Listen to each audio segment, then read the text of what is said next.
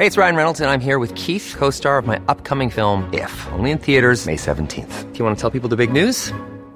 All right, I'll do it. Sign up now and you'll get unlimited for $15 a month and 6 months of Paramount Plus Essential Plan on us. MintMobile.com/switch. Upfront payment of $45 equivalent to $15 per month. Unlimited over 40 gigabytes per month. Face lower speeds. Videos at 480p. Active Mint customers by 531.24 get 6 months of Paramount Plus Essential Plan. Auto renews after 6 months. Offer ends May 31st, 2024. Separate Paramount Plus registration required. Terms and conditions apply if rated PG. Hey, I'm Ryan Reynolds. Recently, I asked Mint Mobile's legal team if big wireless companies are allowed to raise prices due to inflation. They said yes. And then when I asked if raising prices technically violates those onerous 2-year contracts, they said, "What the f*** are you talking about, you insane Hollywood ass?" So to recap, we're cutting the price of Mint Unlimited from $30 a month to just $15 a month. Give it a try at mintmobile.com/switch. $45 upfront for 3 months plus taxes and fees. Promo rate for new customers for limited time. Unlimited more than 40 gigabytes per month. Slows full terms at mintmobile.com. The Late Lunch with Blackstone Motors, Drogheda, Dundalk and Cavan. Our service departments are open with all HSC and government guidelines in place to keep you and our staff safe. Sales are click and deliver only through our website, blackstonemotors.ie. Stay safe from Blackstone Motors. Welcome to Late Lunch on this very special day, because today is Ireland Reads Day, and with it in mind, the whole show today is about books and reading and all associated matters. We have a great line-up for you, I promise you.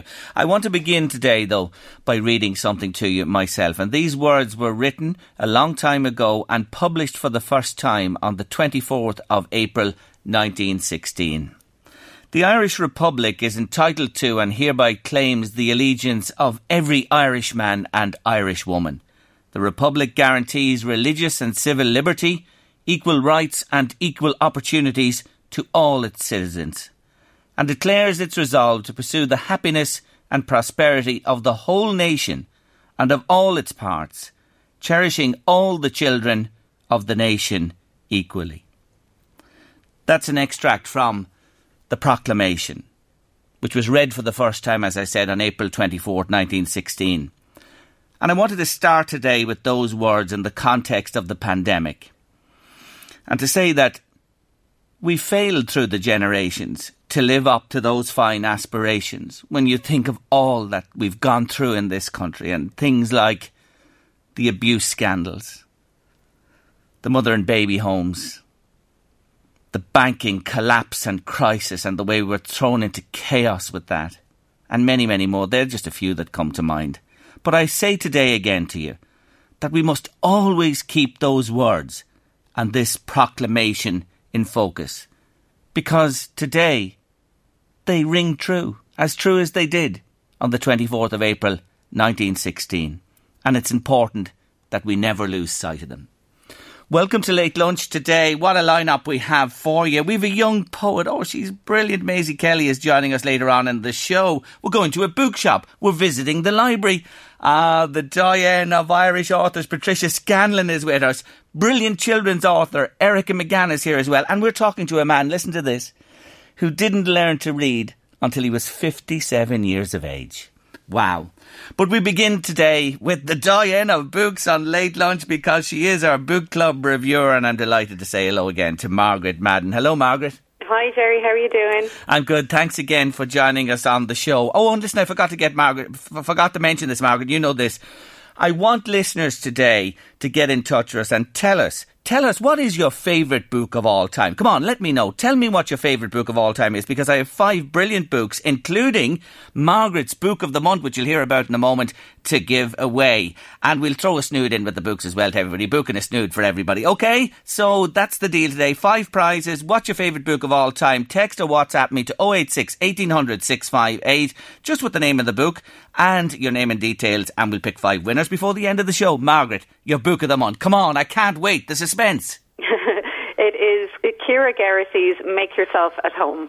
And I have it sitting here beside me, and I'm going to give it away to a listener. Why will somebody absolutely love this book when they get it and read it, Margaret? Oh, this is just fabulous. I read it in one sitting. Actually, in fairness, I tell a lie, I did sleep. I had to sleep. But then when I woke up, I picked it up again. It's a fantastic story about a woman called Marianne who, like many people at the moment, has had to move back to her family home.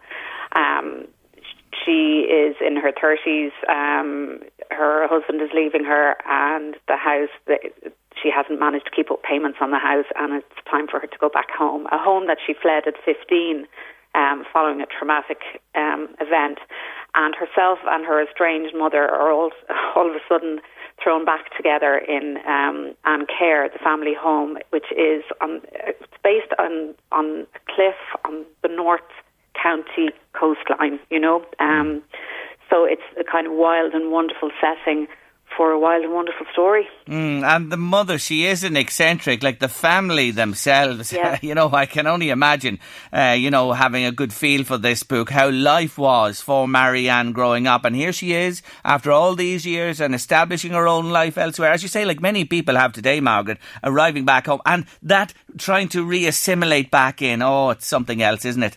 Yeah, I can speak from experience because my eldest, my 31-year-old, has just moved back home. Oh, right. Yeah, it takes a bit of acclimatising too, all right. But this is fabulous. And going back to Marianne's childhood, Rita and her father were both alcoholics. So she grew up and surrounded by wild and wonderful people, but not parenting people at all. No. Now Rita is a recovering alcoholic and has an absolutely amazing group of friends who are also recovering addicts that come to the house for their kind of daily meetings, a bit like AA, but she calls it something else, something like the do-gooders or the get-betters or something like that. And they have all diverse characters all mixed together, and Marianne just wants to be left alone. So you're drawn into this amazing home with a fabulous atmosphere, great backstory to it, and I could not fault it. Yeah, okay, so the relationship between mother and returning daughter and all else that surrounds that makes this book brilliant. So it is Margaret Madden's book of the month. It's called Make Yourself at Home by Ciara Geraghty, and I have a copy to give away. All you have to do, and I have 4 more great books as well, is tell me what is your favourite book of all time to 086 1800 658 by WhatsApp or text. Now we move on. Fiction. I like this book, and my God, Margaret, you'll need the tissues beside you when you read this one. Tell us what it is. This one is 10 Days by Austin Duffy, a Dundalk man. Yes, and the book, it really is a tearjerker, Margaret. It is, but it's so beautifully written that you don't even realise that your emotions are being pulled at all the time. It's the story, basically, of Wolf, who his recently estranged wife Marion passes away, and he has to go back and kind of collect their daughter, who's a teenager, Ruth, and they want to scatter Miriam's ashes in the Hudson River, where she's originally from. But Miriam's family are conservative Jews and are really not happy about this at all, about the way they're burying her as such. So it's basically the journey, the father rediscovering the son, or the daughter rather, how they travel over to Manhattan, embrace themselves in the Jewish life, and start kind of questioning their relationship. But it's kind of, there's a bit of muddling in it because the narrator, Wolf, seems to be slipping back in and out of time and kind of doesn't realise where he is a lot. And you kind of realise fairly soon on that he's in this early stages of dementia. Oh, yes. Yes. So that's where your heartstrings start to it does. Get pulled at, yeah, because you can see his gradual declining. When he's trying to bond with his daughter, and it's just beautifully done. Yeah, I was going to say that, estranged, the daughter, the wife dying, the family in the US, and then a second whammy when you realise that Wolf is deteriorating himself. How much time has he left? How will that relationship develop in the short time? Oh, it's emotional. But you're right in what you say as well. The way it is written, actually, is, you have the wonder and beauty of New York in there, the Jewish traditions, and all that adds, and as you say, lifts the book as well. Absolutely. That's what I love. I actually loved the comparison of the Jewish traditions and say what we're used to here in Ireland, and the different personalities bouncing off each other, and basically the whole story is about family bonds, no matter where in the world you are. Yeah, no, it's a lovely book. It really is, and it is has a huge local connection. Austin Duffy from Dundalk. It's called 10 Days, and it's Margaret's recommendation in her fiction category this month. Now, you've gone to young adults, or you must be feeling young at heart when you were reading this one, were you? I was. I picked it up. I thought it sounded like a thriller, to be fair, because it's described at the beginning that a mother leaves her 12-year-old daughter at the side of the road after an argument and drives off and leaves her there. And that basically this book will tell you what happens afterwards. So I was like, we'll pick that up. It's not really... Yes, that happens, but it only unfolds the story of a family, the Gallagher family in 1980s America. And Ellen is pushed out of the car. How many times have I said as a mother, loads, if you don't stop that mess in the back, I'm going to pull over and leave you at the side of the road. Now, we've never actually done But the Gallaghers did. The Gallaghers did. They threw her out. Yeah, but she went missing.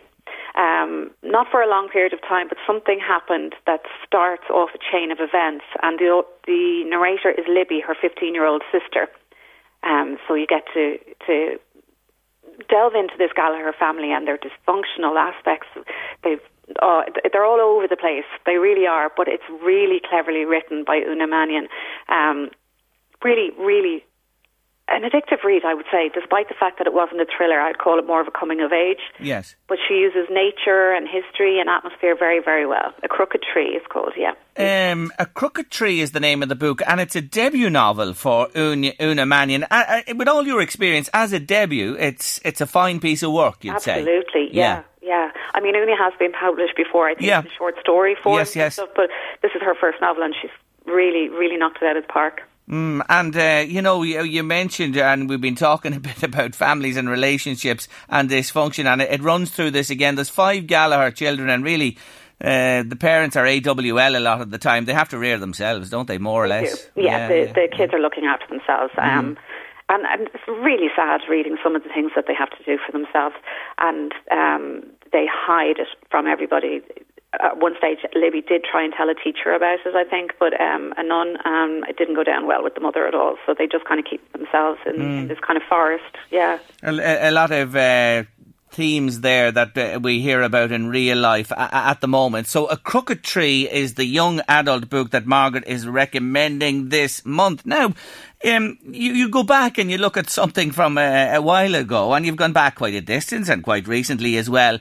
You've gone for a memoir this time. Yeah, I love an old memoir, don't you? Yes, I do, because once they're written like this one is, this is no holds barred, isn't it, Margaret? It's straight to the point, it gets straight into it. It's Me by Elton John. He's known for his tiaras and tantrums. Does it come through in this? Does he admit that is him? Oh, yeah, absolutely. And he no holds barred. He tells you everything. I mean, literally everything. So don't be expecting a censored version of his escapades. You'll get the truth. I would imagine, with memoir, and if it's written by them, you have to remember that it's just one side of the story. You really do. You always have to keep that in the back of your mind. And I did as I was reading through it, especially with his relationships with, say, George Michael and Princess Diana and all that. You are one side of the story. But it's great fun. It's like one mad, big, party with a feather boa from page one, really. It's great. Now, it's also, there's moments that are so sad, so when they're talking about when AIDS was discovered and our people's reactions to the homosexual community. He talks about his very difficult childhood, his relationship with his father, and then as an adult, his extremely strange relationship with his mother, about his first marriage to a woman, that divorce, then moving on and being very openly gay, and then his second marriage, and then his children. Everything's in there. So well worth to read this book. Yeah. It's all there for you. It's called Me by Elton John, and it's a memoir. And of course, Reg Dwight. I could have asked that as a question as well. Reg Dwight is his real name, Elton John's stage name, of course, and he's still performing away, and we wish him well. Yeah. Now, what did we say to you today on Ireland Reads Day? Did I put you on the spot, or I'm going to put you on the spot, aren't I? You're just so secretary. Yeah, well, you see... What are your favourite books of all time? And I know for you, this is most difficult because you have read so much, you've put so many books through your hands, you're so well regarded in the world of reviewing books. It's an awful ask to ask you, but Could you pick 3 if I gave you a little bit of scope there? I know you've been thinking about this and you said to me, this is going to be near impossible. Go on, throw 3 at us that you would say, you must read these. Oh, God, I have 5 written down here in front of me. Come on then, if you want to run through them quickly, you're not reviewing them or anything, just give them to us. In reverse order from 5, 4, 3, 2, 1. Go on, I'll put you on the spot again. Okay, I'm going to say The Snapper by Roddy Doyle. Okay, number 5, that's your 5th. Yeah, The Colour Purple by Alice Walker. Oh, yes, lovely, yeah. The Thing About December by Donal Ryan. One of your very favourite writers, really, Donal. He's fantastic. Okay, go on. Pride and Prejudice, Jane Austen. Always go back to it. Wow, and you're going back in history there. And finally, at number 1 from Margaret Madden, this Ireland Reads Day. I think you can probably guess this one. I mentioned a lot. It's Rebecca by Daphne du Maurier. There you go. You have 2 absolutely classics there in your top 5 pick. It just shows you brilliant writing, wonderful authors, Margaret. They're timeless. They really are timeless. I just want to throw in, here I am breaking the rules, but I want to throw in City Girl by Patricia Scannell. She changed my whole attitude to reading female writers when that came out. I still read it again and again. It was our first. Yes. It was the start of it. It was a game changer in Ireland, a game changer. There you go, and you know she's with me after 2 o'clock today. Yeah, she'll be, and I'll mention you to her when we are talking. So there you are, City Girl, Patricia Scanlon, coming up on Late Lunch here this afternoon after 2 o'clock. You're fantastic. Just remind people again, your book of the month is Make Yourself at Home by Ciara Geraghty. There you are, folks. You won't go wrong. Margaret, till the next time, thank you so much indeed. Bye. Happy reading. Thank you. Bye. Bye. The brilliant Margaret Madden there, who reviews for us on the show each month. We love her to bits. Now this one, there's not one, there's loads of them in, but I'll just read this one. Jerry, The Midnight Library I read recently. It's fantastic, says a listener, but I'd have to say Life of Pi is my favourite book of all time. They're flying into me here. You didn't give me your name or details. Put your name and details with the WhatsApp or text. What's your favourite book of all time? We have snoods, we have books to give away. 086 1800 658. WhatsApp or text me now. Jerry, you work a lot with books. What's your favourite, says a listener? I will tell you. I'll let you know during the afternoon. I have picked out a couple and I have them there. Becoming Michelle Obama, says Aoife Walsh. Oh, great book, Aoife, yes. The Nothing Man, wonderful. Teresa Farrell mentions there. And they're flying into me. Keep them coming. I have 5 great books to give away, so that'll be 5 winners today. Books and a snood thrown in with each as well. If you tell me what's your favourite book of all time. 086 1800 658. WhatsApp or text me to the show. Now we're moving on Late Lunch, and we're going to talk to our first author of the afternoon. She's originally from Drogheda and she's prolific and she's loved by young people up and down the country and beyond. I'm delighted to say hello again to Erica McGann. Hello, Erica. Hiya, Jerry. How are you doing? I'm good. Thank you for taking our call on this very special day, Ireland Reads. As you know, it's all about books, authors, libraries, you name it, on Late Lunch this afternoon. Well, I was just looking at the repertoire of books that you've written. Erica, you're just something else. How do you do it? Thanks very much. That's all I do all the time. Just write all the time. It's great to do it. It's a great job altogether. You know, when you were a child, let me ask you this. Who did you read as a youngster? I was really, really into, a whole bunch of the classics, but I remember the Worst Witch books I loved. I remembered it recently because my niece kind of got old enough to read them, so I got all excited about getting her the new edition, so I remember those. They were gorgeous. And I was thinking recently, but it was actually before lockdown, so it was a year ago now, where I found my old copies of the Lavender books by June Considine that I read as a kid, found them in my mum's house. So I'm thinking when we're allowed to visit again, I'm going to earth them out and take them back, I think, because they were fabulous. They were kind of scary, creepy, scary books, the Lavender ones. And then stuff like Roald Dahl and Charlotte's Web and Dig of the Dump and Secret Garden, like all that classic stuff. Yes, all that stuff. And they obviously influenced you. Did you at a young age say, are we, you know, I think I mentioned this to you before when you were with me here in studio, you know, in school, at home, growing up, was this on your mind, in your mind's eye? I want to write myself. I want to be an author. Oh, yeah, definitely. Like, I abandoned it in my teens for other things and then came back to it. But when I was growing up, yeah, absolutely. And I had this, I always tell people, I never know if it's a good story or a bad story, but my parents got me this huge hardback notebook. It was like this great big kind of beast of a book. And they paid me to write. And I think they were really, really excited about this whole writing thing. They wanted to encourage me.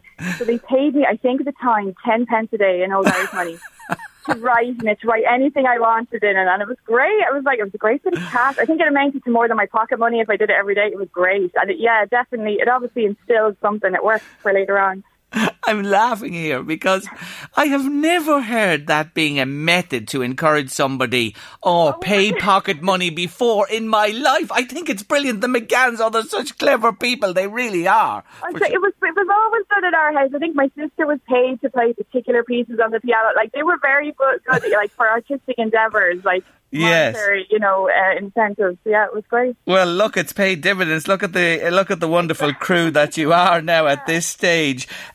You know your first foray, the first book. Talk to me about your first book that was published. Which one was it?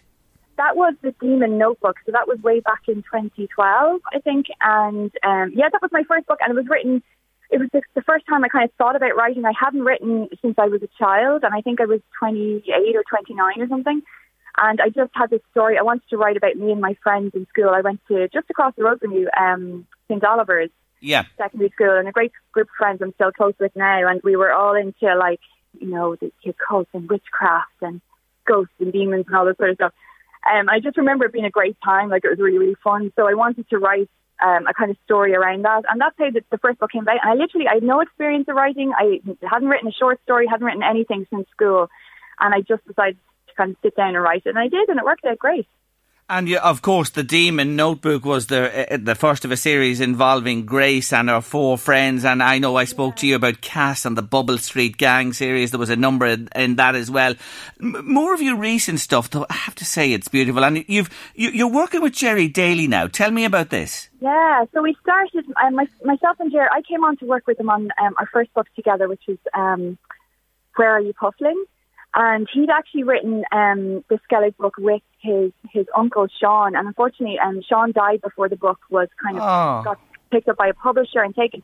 So I kind of came on with Jerry to rework it a little bit, and that became our first book together. And then we did the Wee Donkey Treasure Hunt, which was published just last year, and then we actually have a follow-up to the Puffling book coming this year. And Jerry himself has a book out just this week. Actually, it was just published this week. Finn's First Song, which is gorgeous. If anybody hasn't seen that, definitely check it out. Okay. About a little whale who leaves his dad's song in the ocean and has to make it on. It's beautiful, beautiful book. So myself and Jerry now kind of working away great. It's kind of a great partnership. Yes, and I see an Irish one there as well, Call Will Puff and Biog. Yeah, that's my first. I was all excited. So it's lovely, and to be honest, if I'm perfectly honest, it's about the Irish language level I have picture book, so I was able to read that one. But yeah, my Irish definitely has to improve if I'm to do anything later on. So it was Muireann Ní Chiaváin who translated that one. And it's lovely. It's just lovely to have something in Irish, and it means that if anybody's looking for particular want to read more Irish books, that stuff is out there as well. So it's great to have it. I believe you're going in the right direction, and that's the way to start, the way you are there. But it's beautiful as well, and the writing is marvellous. Doesn't the illustrations though? They work, hand and foot, together. Exactly, yeah, and his stuff is so great, and we did for the Wee Donkey book. They're so detailed. He puts in so much stuff, and he actually put all of us in, like myself, the editor, all of my nieces and nephews are in it. He drew us all into the crowd. So we kind of, when I'm reading it, my nieces and nephews, they get to kind of pick themselves out in the book and everything. It's wonderful. It's been great. It's absolutely lovely. Now, children's is your forte, and that's where you enjoy working yourself, and you have a huge following of young people as well. Do you have an ambition to move outside of the children's genre ever and go another road? I sometimes get an idea here and there. I love working with the kids stuff, and maybe someday I'd write for kind of adults as well, but maybe something else, maybe script writing or something like that instead. I do like the idea of it. I think of it from time to time, but there's so much in the kids stuff, and there's so many age levels that you kind of, it's a different project. When you're writing for different age levels, it's a totally new challenge. And so there's so much in there to kind of cover. I always end up getting excited about some other kids' book I think of, and then I forget what I think of it for adults. Yes. So maybe someday I'll get round to it. But for the moment, no, there's so much in kids' books, I can't see myself kind of moving off it for the next while. This last year, don't have to say to you, I'm tired repeating this to people, well, what do you think when you reflect on it? But hasn't reading and books come back, right in focus, because the escapism in books, when you need to occupy the mind, it is just perfect, Erica. It absolutely is. Like, it's such, and I find a lot for the last year, I've been rereading a lot of like the cozy stuff, my really comfortable stuff that I loved, stuff you read when you were a kid, or stuff that I just loved and was just a comfortable read. So I find myself, when you just need to escape, you just need to relax and take a break. And I suppose that's what today is all about. It's just about like taking a few minutes for just something you enjoy, to just curl up and just not think about everything else we've had to think about for the last year. It's just to enjoy it and take some time for yourself. And it's definitely been, I don't know, like books kind of took off. It was one of the industries that kind of kept going last year, because people just, you want to read when you're home, you're stuck at home, there's TV and all of that, but yes, there's nothing quite like curling up with a book for like that cozy, comforting feeling. So I think it's been a lifesaver this year, and it'll continue to be this year. It's so important for everybody. It is. And that's why today is so great. It's just reminding everybody, like, just take that time for yourself. And whatever format it is, whether it's a physical book or an audio book or an ebook or an activity book or just something that makes you happy, just take a break and take some time for it. Pick it up and read. In 2 words or 3 before I let you go, if there's one book you'd recommend to listeners to read today, what is it, Erica McGann? Oh my God. I would say, try out the Boot series by Shane Hegarty. I keep buying them for everybody else and not for myself, and they just sound so warm and lovely and uplifting. I would say go for it. Lovely. Erica, God bless you. Keep doing what you're doing. Thanks a million, Jerry. Bye. Take care of yourself. Bye. My. Thank you so much to everybody who's sending me in details of your favourite books. You're all in the hat. There are 5 wonderful books to give away today, plus a snood with each of them. Just an example of some of the books and titles you're sending to me. Margaret Riley says she loved The Thornbirds. The Boy in the Striped Pyjamas. Oh, wonderful book. Coming in there from a listener today. Jackie Newman, The Girl on the Train. In God's Name, I remember that one by David Yallop. Peter Walsh was about the sudden death of Pope John Paul I. Beyond the Line by Mary Cassidy. Yes, a recent book, and I interviewed her just before Christmas, says Bernie Weldon. And The Island by Victoria Hislop, says Susan McCauley. And on they go. Keep them coming to me. Your favourite book of all time. 086 1800 658 by WhatsApp or text. Now, it all began in 1992 at City Girl, and every new book since, which is 20 plus, have all enjoyed enormous success and garnered her a huge following of devoted readers. She's simply a lovely woman who deserves all the love and affection that's come her way. I'm delighted to say hello once more to Patricia Scanlon. Hello, Patricia. How are you, me old pal? Isn't it just awful? I just put up on Twitter, I said, I can't believe it's a year since we saw each other. I was your last guest in the studio. You were? But we couldn't even hug each other then. No. And we haven't even been able to hug each other since. Oh, Patricia. And you're the great hugger. I gave you the hashtag, the great hugger. Oh, do you know something? You can only see me face now. It's nearly the colour of the cover of your latest book, to be honest with you, Bridget Dunn, as I sit here. But look, you're too kind with your words. But let me ask you, how are you? Well, it's been a rough couple of months, Jerry, even for me now, and I'm used to bits of roughness around the old bones, But I had the hip replacement in November.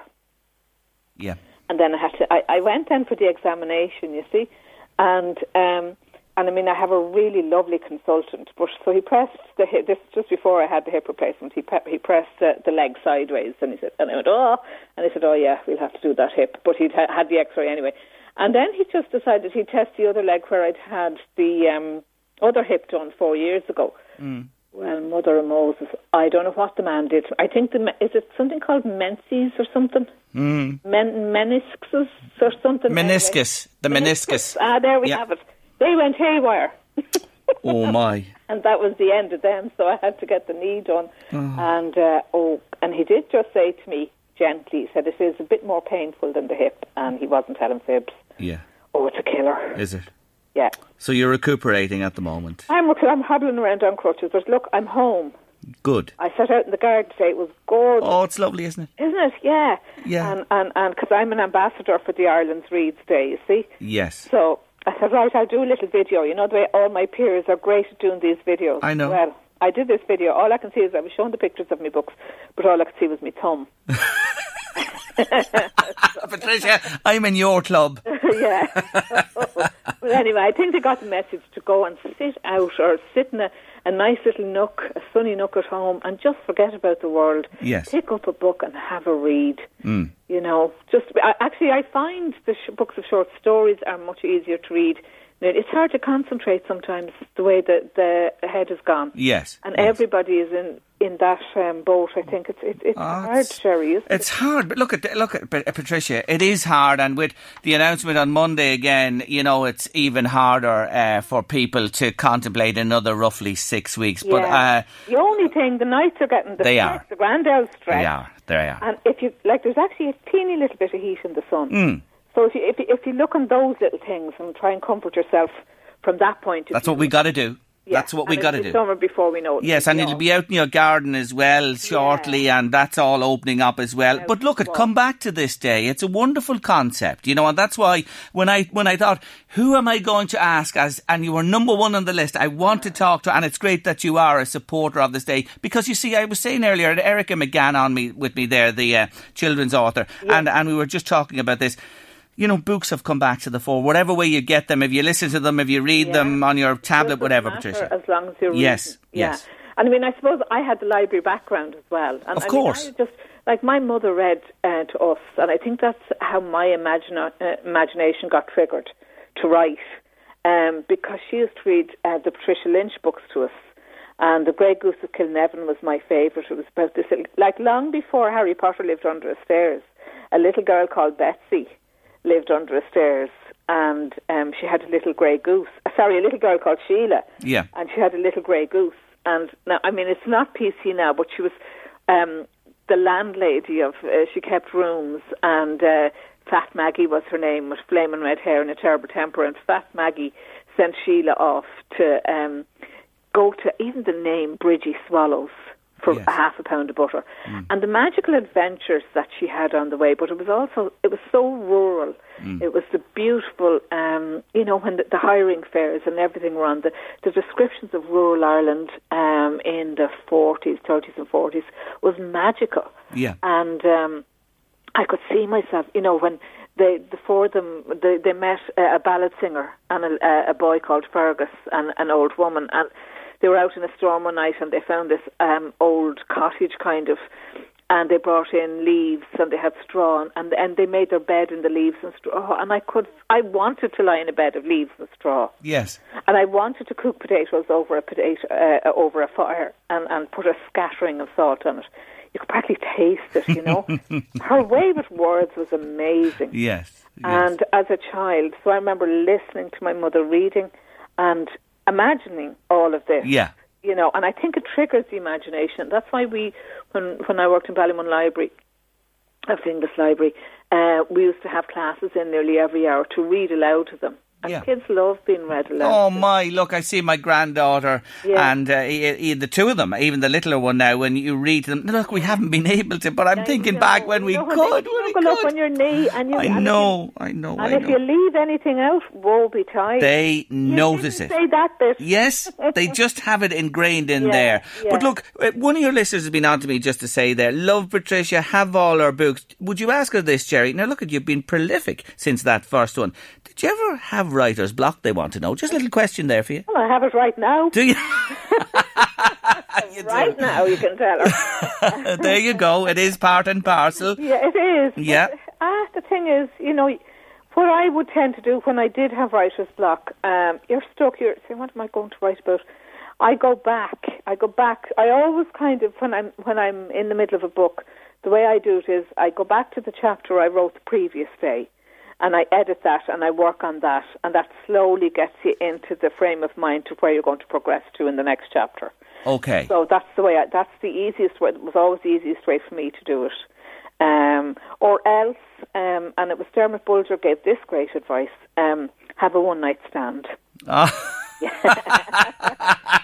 what he meant by that was, just say you have a scene in your head further on down in the book.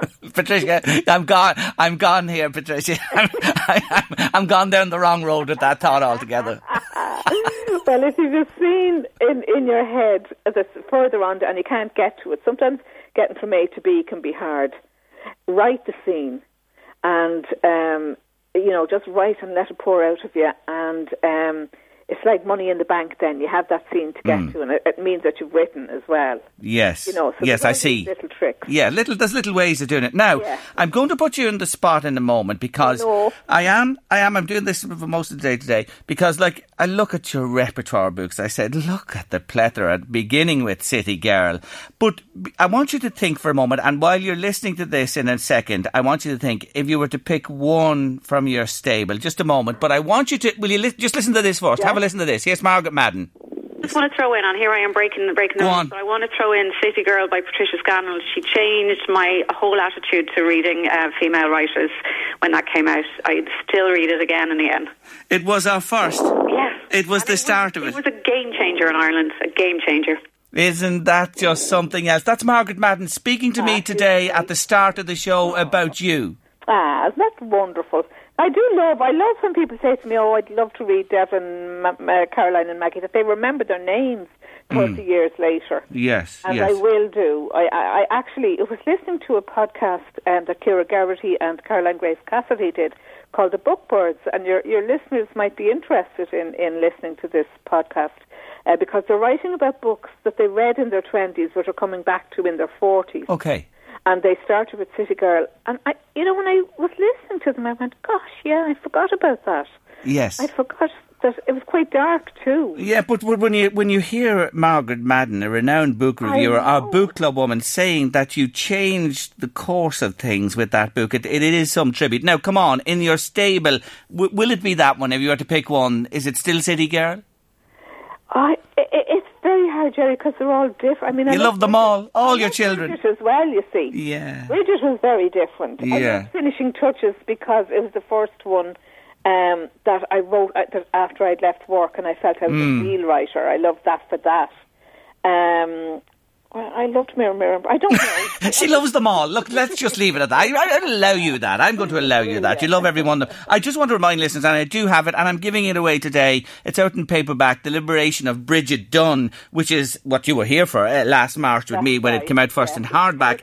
But it's out in paperback now on the 4th of March, and I have a copy to give away in the competition that I'm running here today when they tell me what their most favourite book of all time is. And let me tell you, you have been mentioned, City Girl, in the listeners' messages to me today, so there you are. Thank you, lovely listeners.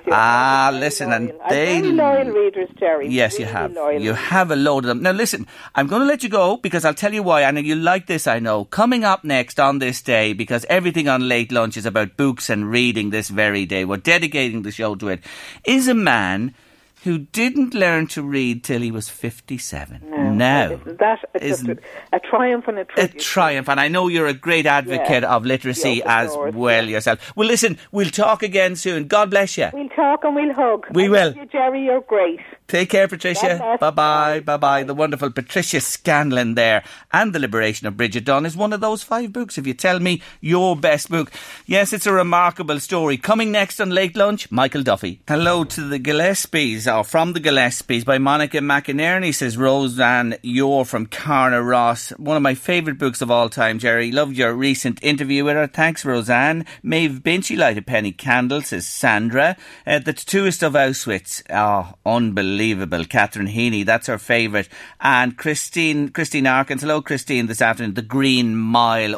Oh, what a book, what a movie it was. And on they go. We'll let you know more great books from our listeners as we move through the afternoon. And I just want to say again, thank you for your support for myself and for Slav Vavro. 40 days and nights for Slav. I'm doing 40 days walking, at least 40 minutes each day. I'm doing 5 kilometres actually. I just measured it now each day as I go along. And I'm raising money for him. I'm donating for every kilometre I walk myself, and I've given the beer the heave-ho for Lent. My saving there will go to the fund as well, and I thank you all for your kind support and encouragement. GoFundMe.com, Oxygen for Slav. He's 3 years on this cancer journey, and I really want to help him. I really do, and thank you again. Now, how do you get to the age of 57 and cope with everything without being able to read or write? Michael Duffy is joining me on Late Lunch. Hello, Michael. Hello. Thank you for taking our call today. Answer that question for me. How did you get by? Well, I suppose the way it was, I was good at ducking and diving. And things like that. And I debated, if I was going to fill in a form or something like that, like taxi car or something like that, I'd ask someone to help me. I'd say I forgot my glasses or some lame excuse like that, and kept going on and things like that. But I'm talking about, we'd say, when I was at school, it was in the late 50s, early 60s when I left school. That kind of thing. I was in school at that time. So it was a different environment compared to what we're recognising now. And did you just want to get out of school and go working? Was that the idea, or had you to, or what was your circumstances? Yeah, I hated it. Excuse the language, I did not like school at the time because it was a completely different environment. And if you were good academically, you were great at, or our particular school, if you were good at football or soccer, you were brought to the forefront. If you were poor, you were put in the back. You were just one of the guys that, forget about that lad, he's no good or something like that. You were neglected by the system. But it didn't stop you, in being successful in your working or business life, in your personal life, either with family. All that was good. Well, no, it was okay, yeah. I left school at the age of 14, just coming up before my 14th birthday. Yeah. And I got a job working with a local farmer because you were underage and you couldn't get working in proper jobs, And then when I moved on, I got to be 17, I got a job in a milk factory in our local area in Killashandra. And that was the money was good. Yes. But then, as I said before, it was back that time, and it was a manual job. You didn't really need much education to do it. If you could count up to 10 or 20, you were kind of quite good at the time. That was the environment that was there at that time. Yes. Now. But you married subsequently, and you travelled a lot, and what about did you talk ever about this to your wife, that I'm not good at the reading or writing? Not really. It was an unspoken issue. Yeah. It just, my wife she'd do out the forms, we'd say just go into the States or something like that. She'd just do up the paperwork and all like that, and I just left it to her and she done it, and there was no really talk, well, I can't do things like that. That didn't really come into it at all. I just kept going on ahead, and she kept doing all the paperwork, which she was brilliant at, and is still brilliant at it. But that's how I went on. There's a way, you have a skill in reading and writing, things like that, but you also develop a skill to judge doing it. Yes, avoidance and not being caught in a situation that leaves you uncomfortable or whatever. So I'm back to that age, 57. What prompted you to actually finally grab the bull by the horns and go for it? It. Yeah. Yeah, right. It happened a wee bit by accident that I got back into education. I got a laptop. Now, when I say what really was, I used to hear people talking, would say, you're going on Facebook or you see such a thing on the internet or someone like that. And I hadn't a clue, how to go in on Facebook. I knew what Facebook was, from people talking about it, but I knew nothing about how to click in and all like that. And I had a laptop for a year and a half or more sitting in our sitting room with a pile of stuff through on top of it. I took it out. There was a class starting in our local village, Killashandra. And I decided, listen, I'm going to dig this out. I'm going to go in and do the course and get to know how to do it and be the same as everyone else. But I didn't know, when I went in all manly and all with my laptop and under my arm, that you had to prepare a portfolio for the course. Yeah. It was a QQI course. And there's where the penny stopped with me. I was going to pull out of the course, and say, oh, look, I can't do this. I was going to make a lame excuse. But the tutor that was running the course was a very astute lady, and she copped that I had literacy difficulties. And at that stage, this is where the thing really turned the corner. I was put on a one-to-one learning curve with a mature student. And that was the first step that I got to know how to sort of learn how to read, Yes. put it that way. Isn't that ironic? You know, like social media, Facebook, Instagram, Twitter, you name it, they're wonderful platforms. They're destructive platforms, as you know as well, Michael, and we've seen that, the negative side of it. But here is another positive, that but for that, Facebook really is responsible for you taking... I know, yeah. It's responsible for a lot of things, but it is responsible for me getting back to education. Yes. I have to take my hat off to it. Yeah. Yes, absolutely. You see, what I was in a rut, put it that way, and I wasn't moving on with society. Society was moving on, but I was staying put, and that's what gave me the emphasis to move on and learn. What's it like, you know, when you think before and after? Can you describe that, the feeling? Right. It opens up a whole new world to me, put it that way. We'd say, you think, before you learn how to read, you think you were grand. You think you were fine, you go and you know, when you're getting on in life and you go for a pint and you go on holidays and so on like that. But you don't know what you're missing until you learn how to read and how to participate in conversation. Yes. We'd say, yeah, go ahead. Oh, no, you go ahead. Now, I'll give you just a typical example. I like reading about people's lives, autobiographies, stuff like that. At the minute, I'm reading Mary McAleese's story. Yeah. But we'd say just a simple thing, like a newspaper. Lift a newspaper and you read a particular thing, you know, forget about COVID. You read a particular article about someone like that. You can go for a pint or go for whatever. We will go for a pint again. But when you go in to eat someone, you can have an intelligent conversation about what you read in the paper. Yeah. You know what I mean?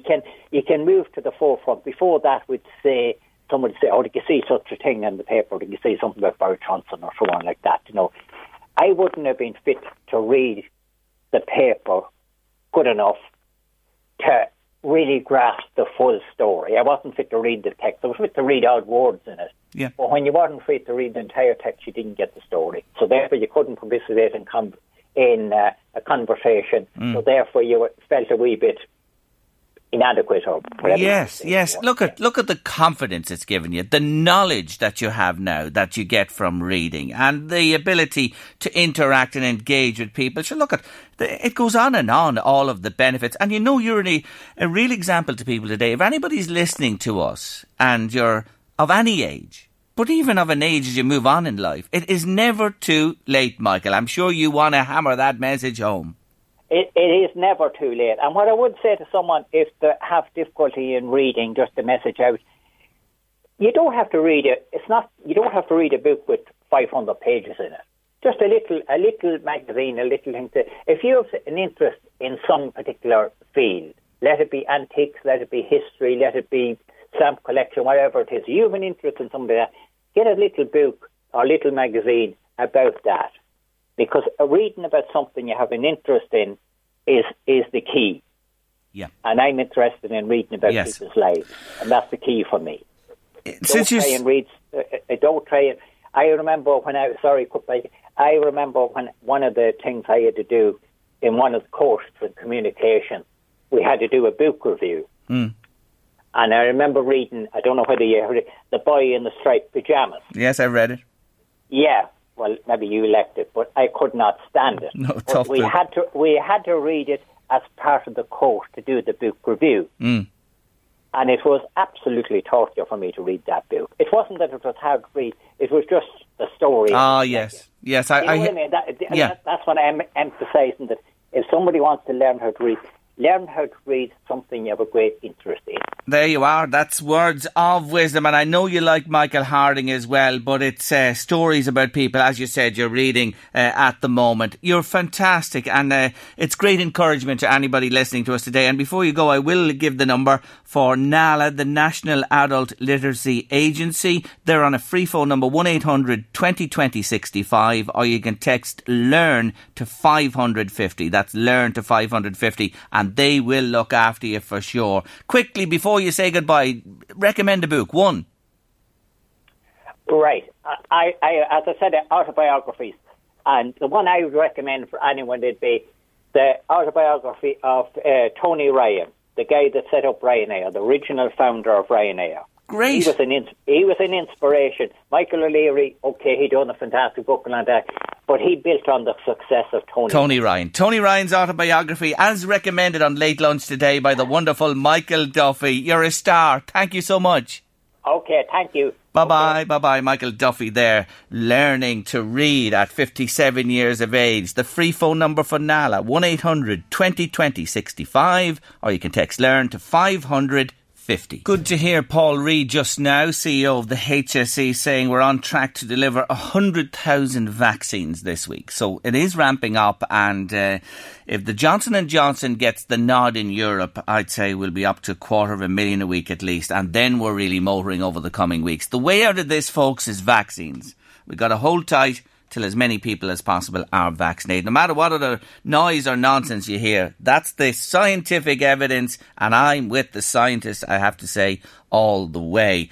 God, you have some range of books that you love. We'll meet again by Colm Keane, says Therese. A powerful book. It is. Colm, a good friend of mine, interviewed him here on a number of occasions with his books. An Excess of Love by Kathy Cash Spellman, says Margaret Riley. All Patricia Scanlon's books. I love every one of them. I have them all, says Imelda Fogarty. Josie Gargan. Emma Hannigan is my number one. Ah, poor Emma. Lord have mercy now.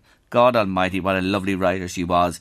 The Matchmaker by Martina, is it? Carolyn McKenna? Yes, but says Brendan Matthews. And Circle of Friends, Maeve Binchy, says Paula. Lots of people with loads of favourite books. I'll be back to it, I promise you. It is Ireland Reads Day, and we're dedicating this whole show to this day, and it's under the auspices of the government's wellness programme at this time, and we're heading to a bookshop now, and I love her. She's great. Irene Gahan from Academy Books in Southgate. Hello again. Good afternoon, Jerry. How are you? Well, look, do you ever get fed up talking about books or reading books or being immersed in books? Tell me honestly, Irene. I thought having a book, not at all. I thought having a bookshop, I would actually end up with more books to read. And now I've got less time to read them. But no.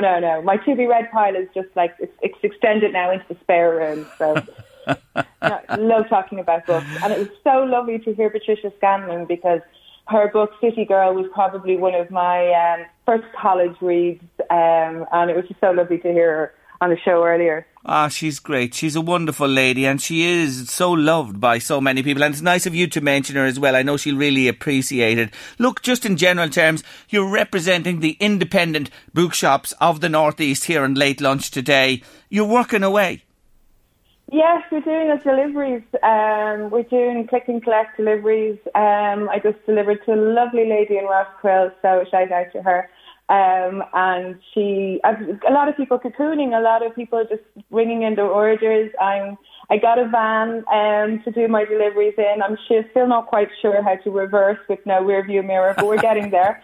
And it's just been busy. It's been busy. People are turning to reading. They really, really have embraced it so in a big way, and it's so lovely to see.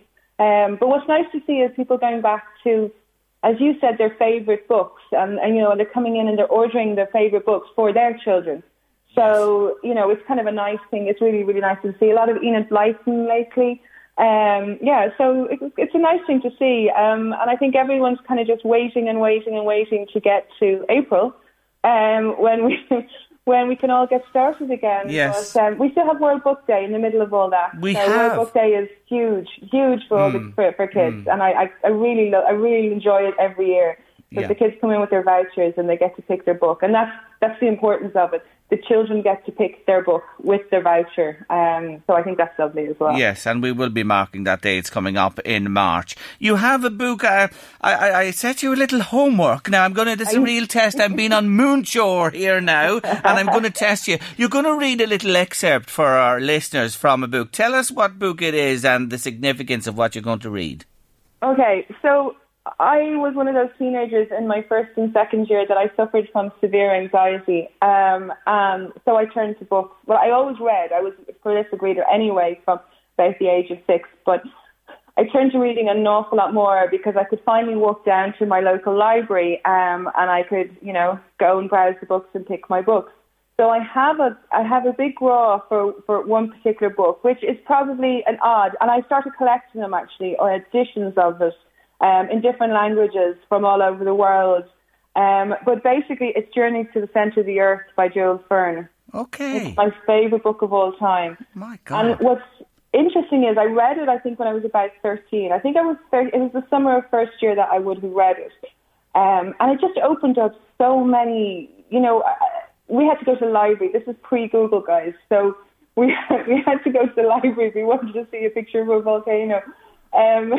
So this was a huge eye-opener from my perspective. I could walk to the library, I could spend hours there, but the Journey to the Centre of the Earth just captured an imagination, and it was quite a difficult read to begin with, because obviously, it was written quite a while ago. But I just loved the whole concept, the whole idea that this whole world was potentially there, and was it there? Was it not there? And it started as well. It's quite interesting. It started my obsession with volcanoes as well. So I have climbed a number of volcanoes in Iceland as a result of this book. So I think it just did inspire me to sort of find another world, as they say, for teenage angst. Okay, and I'm just looking, 1864. Yeah. This book was published in 1864, folks, and we're going to hear. Right, you have a short excerpt. Go on, read us a little bit from it, will you? So, chapter 12, A Barren Land. We had started under a sky overcast but calm. There was no fear of heat, none of disastrous rain. There was just the weather for tourists. The pleasure of riding on horseback over an unknown country made me easy to be pleased at our first start. I threw myself wholly into the pleasure of the trip, and enjoying the feeling of freedom and satisfied desire, I was beginning to take a real share in the enterprise. Besides, I said to myself, where's the risk? Here we are travelling to a most interesting company. We are about to climb a very remarkable mountain. At the worst, we are going to scramble down an extinct crater. Lovely. And today, I'm just listening intently to you there, ring true today as they did way back then. So that's your favourite book of all time. Yeah. Is there another one or two, just to mention them quickly? Is there? Go on. I do. And I want to read one little excerpt from it. Okay. So, kind of very, I won't say, my son would say the word juxtaposed, but anyway, he's in college. He's doing a lot of academic writing. I love The Secret Diary of Adrian Mole. Okay. Age 13 3/4. That's me. So, 13 3/4. I think a lot of your listeners will, if they're my vintage, they probably will remember this book. And it came out in 1992. But I love this book, and it's kind of a precursor maybe to David Walliams. Yes. So it's Sue Townsend, and she's written quite a few books. But I totally love it. And one of the things I really like about it as well is I'm a dyslexia tutor for students at second level. So I'm very much into finding books that, as your last speaker said, guest said, about read something you're interested in. If you want to read or you're not into reading, but find something you're interested in. Okay. So this one is very funny. And it's done in the form of a diary, obviously, but it just says, Wednesday, January 27th. My mother is holding her women's rights meeting in our lounge. I can't concentrate on my homework properly with all the women laughing and shouting and stamping up the stairs. They really are not a bit ladylike at all. Brilliant. So the whole book, so it's very much about, obviously, Adrian Mole, who's in love with Pandora, and he's 13 3/4. And he has all the same problems, maybe not the same problems, obviously no social media, but all the same problems as any 13 and child. Who had then, when it was written, today and tomorrow. These issues will always, well about when you're of that age. Have you? Is there another one you wanted to mention, just as in your?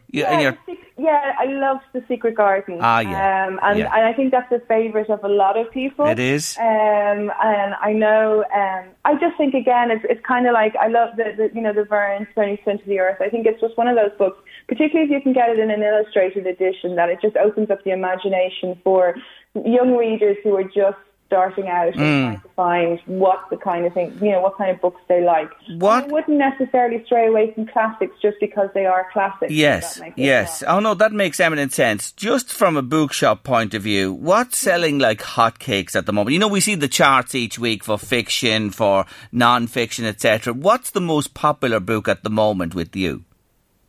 It's The Survivors by Jane Harper. Okay. Flying out the door. And I think it's as much because our book club, when we had a book club in the shop, we all loved Jane Harper.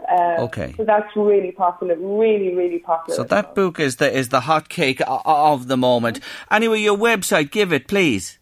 academybooks.ie. It's as simple as that, folks. academybooks.ie. And this woman loves books, love everything about it, and will look after you for sure. Irene, thank you. We're moving on the show. I really appreciate you representing the bookshops today. Thank you, Irene. Thanks, Jerry. Bye. Take care of yourself. Bye-bye. Irene Gahan there from Academy Books on the south side of Drogheda. And on they go. Let me see what else I have here that's come into me. The Island, Victoria Hislop, says Susan McCauley. To School Through the Fields. Now, there's one going back. The wonderful Alice Taylor, says Helen Carraher today. Angel in My Hair by Lorna Byrne. Carol Dullahan loves that one. And so on they go. Late Lunch, LMFM Radio. This special day, it's Ireland Reads Day. Welcome to the show if you're just joining us. Black Beauty by Anna Sewell, says a listener. Send me your name. You haven't got your name on the message there. Flowers in the Attic, says Anna in Navan. Tilly Miles, she's 9. She loves Kooky by Jacqueline Wilson.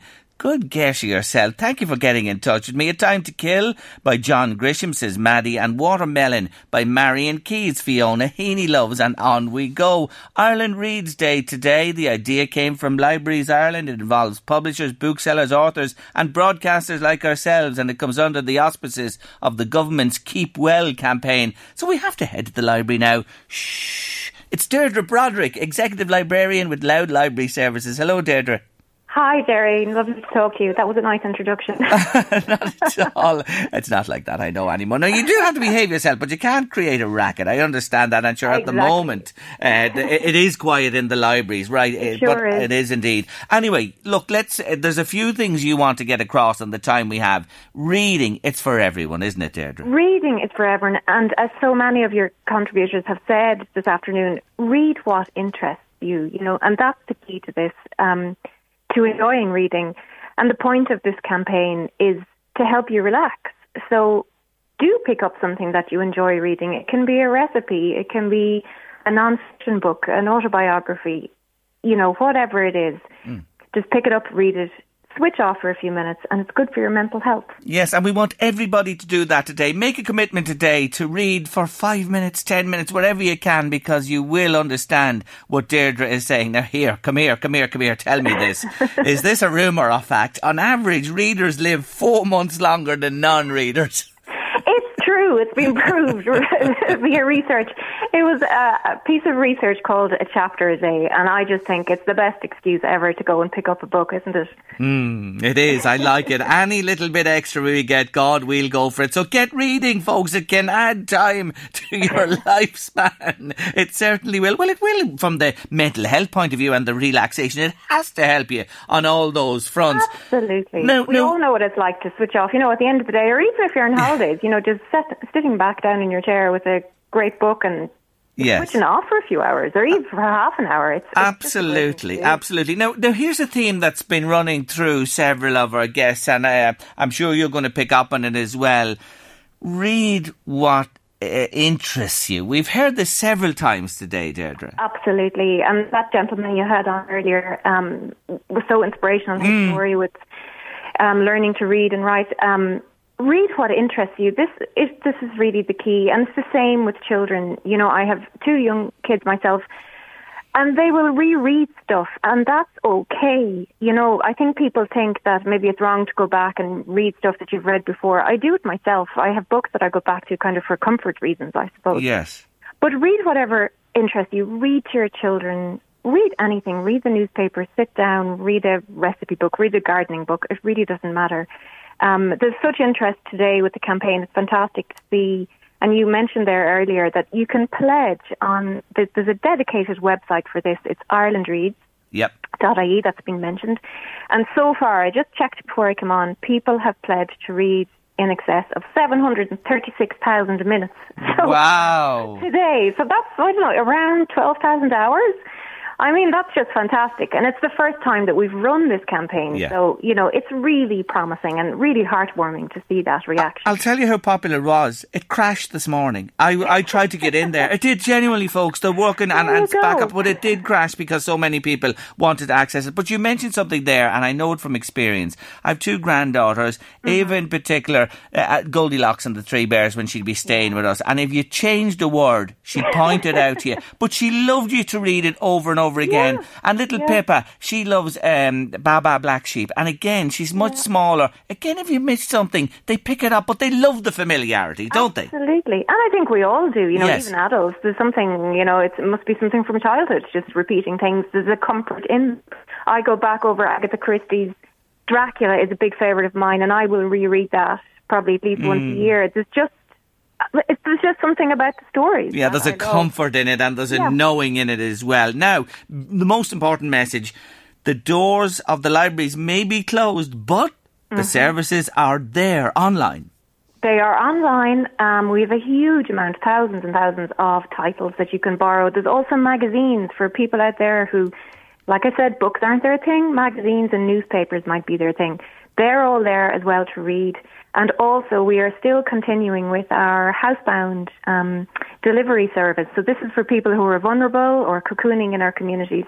And that's really, really still so popular and is keeping staff so busy. And if people want to access your services, just remind them again how simple it is. It's so simple. You can log on to our website, or if people would prefer to phone and talk to somebody, they can call Dundalk Library on 042 9353 190. And it's absolutely free to join the library. It has been, and it will continue to be. So it's probably never been easier than ever. No, it hasn't, and there is such an array of services, and the people are so helpful. She'll just hear from Deirdre. They're all like Deirdre Broderick. They'll just help you in every way they can, because they want to encourage you to use the services and read. We really do. We really do. That's our bread and butter, and that's, I think, it's a vocation, I think, for library staff, you know, just to help people and promote reading. Long live the library, I say today. And look, thank you so much for just reminding us again that you're there, you're open, and people should avail of the wonderful services that are free, folks. Yes. Deirdre Broderick, thank you. Thank you. Thank you, Jerry. Thanks for joining me. She's Executive Librarian with Loud Library Services. They keep coming to me, the messages, and just there talking about books I'm familiar with. I did post on social media, me, with my magazine, Trout and Salmon. I've been buying that magazine since the late 70s. I bought every single copy. That's my fishing. And I have a gardening book there, The Vegetable Gardener. I bought that book 35 years ago, and yet this week, before the first week of March, I take it out again and reread it and remind myself of everything. There you are, that's just me. Late Lunch LMFM Radio after news, weather and sport at 3. We continue the Adele story, and we have a young lady who's a budding poet. Yes, I will tell you my favourite books. I did mention The Tattooist of Auschwitz by Heather Morris. I had the privilege of interviewing her here on the show. A remarkable story, a wonderful book, a tough read. I'll tell you another one I enjoyed in the last couple of years. Eleanor Oliphant is Completely Fine by Gail Honeyman. Oh, brilliant, brilliant book, I have to say. And going back, The Monk Who Sold His Ferrari by Robert Sharma. It's a business fable, but a wonderful book too. They're just some that spring to mind as I think about books that I enjoyed recently. And going back to yourself as well, Apartment 2B, Finishing Touches, both of those, says Sharon, brilliant books. The Old Man Who Climbed Out of the Window by Jonas Johansson. Anne Clark says, You Before Me, Jojo Moyes, it's brilliant, Jerry, says another listener, and so on they go. Damien Callan, thanks for the pick of the daffodils. They're beautiful. Grove Road, Carlingford, have a look. Damien Callan's daffodils are superb. Now, the book winners, let me tell you who's getting a book each today, and it's a lucky pick. I'll just randomly send you out one of these 5 lovely books that I have. I'm sending books today to Grania Lynn. She nominated Wuthering Heights as her book. P.S. I Love You by Celine Ahern, by Cecilia, I beg your pardon, Ahern. Gwen Cairns, there's a book for you as well today. Catherine Murray, Shadow of the Wind by Carlos Ruiz Zafón and Tin Roof Blowdown by James Lee Burke. Catherine, I have a book for you too. I also have books for Maria Mullen.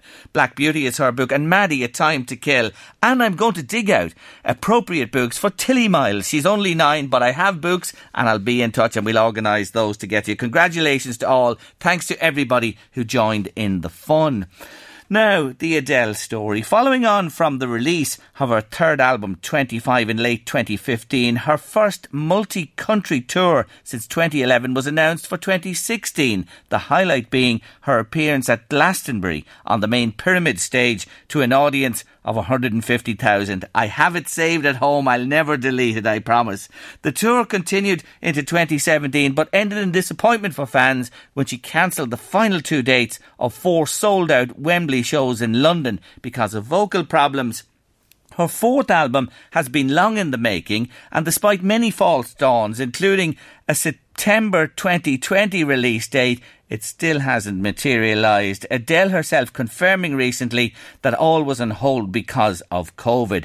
She gave birth to a baby boy called Angelo James in October 2012 with partner Simon Konecki, who she subsequently married but divorced in 2019. And as you know, Adele has suffered from postnatal depression, anxiety disorder and panic attacks, which she's openly spoken about, and all of which she has weaved into her songs and music. So today, from the album 21, inspired by a broken relationship, it's the forever ballad, Someone Like You. Adele. Ireland reads today.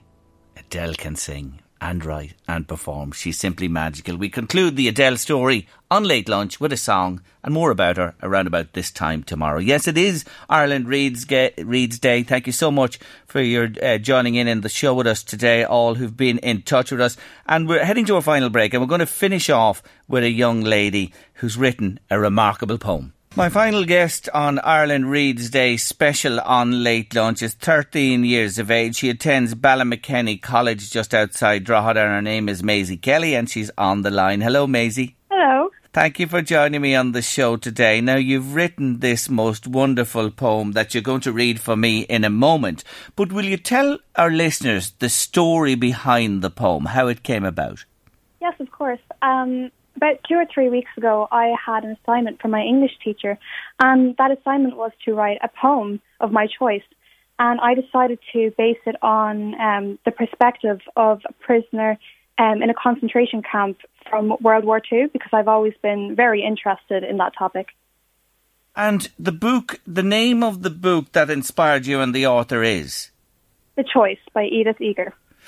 And this woman had written about her experience from a concentration camp, or is it somebody else in her family, or hers directly, Maisie? No, it's hers directly. Hers directly. The author of the book, yeah. And you've written to this woman yourself, haven't you? Yeah, I emailed her only a few days ago about it. Yeah, I did. So you've been in touch with her. Did you hear anything back yet? I haven't actually. I'm not sure if I will. Yeah. Hopefully I will. Yeah, I think you will. It might take her a little time to get round because her experiences are well known, and I'd say she's busy with responding to lots of people because of the book and the story. So this touched you deeply and you decided to pen a poem. Have you written poetry before? I've always been very interested in story writing and writing poems, but this was like the first poem that I'd written that I was actually happy with, and I was actually really happy with it when I submitted it to my teacher. I ain't surprised because it touched me immensely as soon as I received it and read it. Would you do us the honour of finishing this special show off today by reading us this poem? It's called Tomorrow.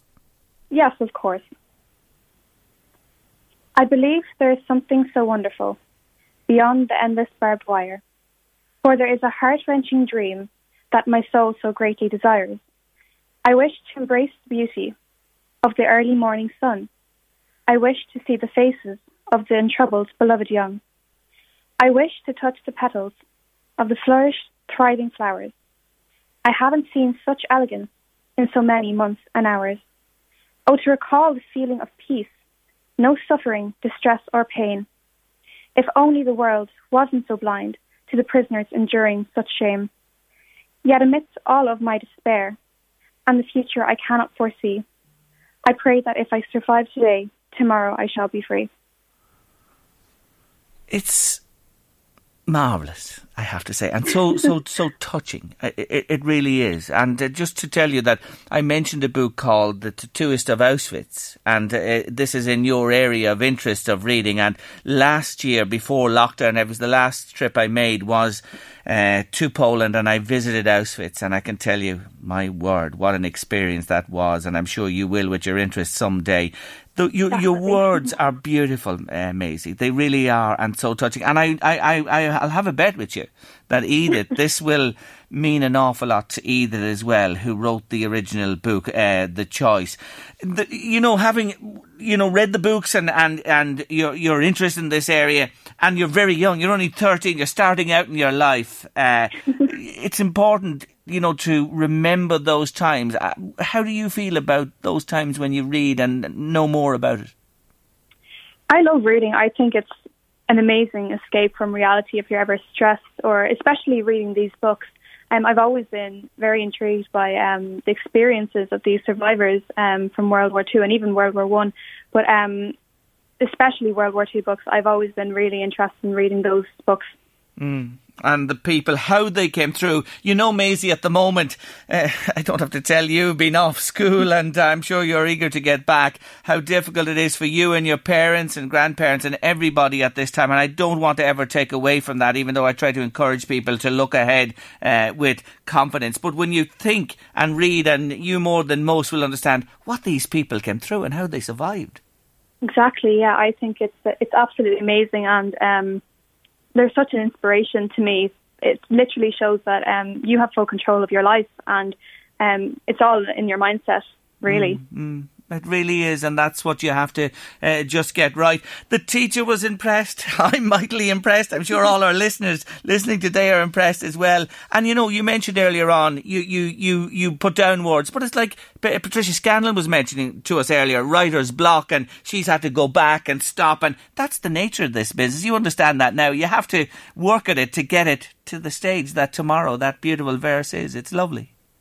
Thank you so much. It means the world to me. No, not at all. I congratulate you, and I look forward to more inspirational words emerging from you down the road as well. This says to me you have a real talent. You really do, and I wish you well with it. And thank you today for finishing off this wonderful show by reading tomorrow to our listeners. Thanks a million, Maisie, and thank you for joining me.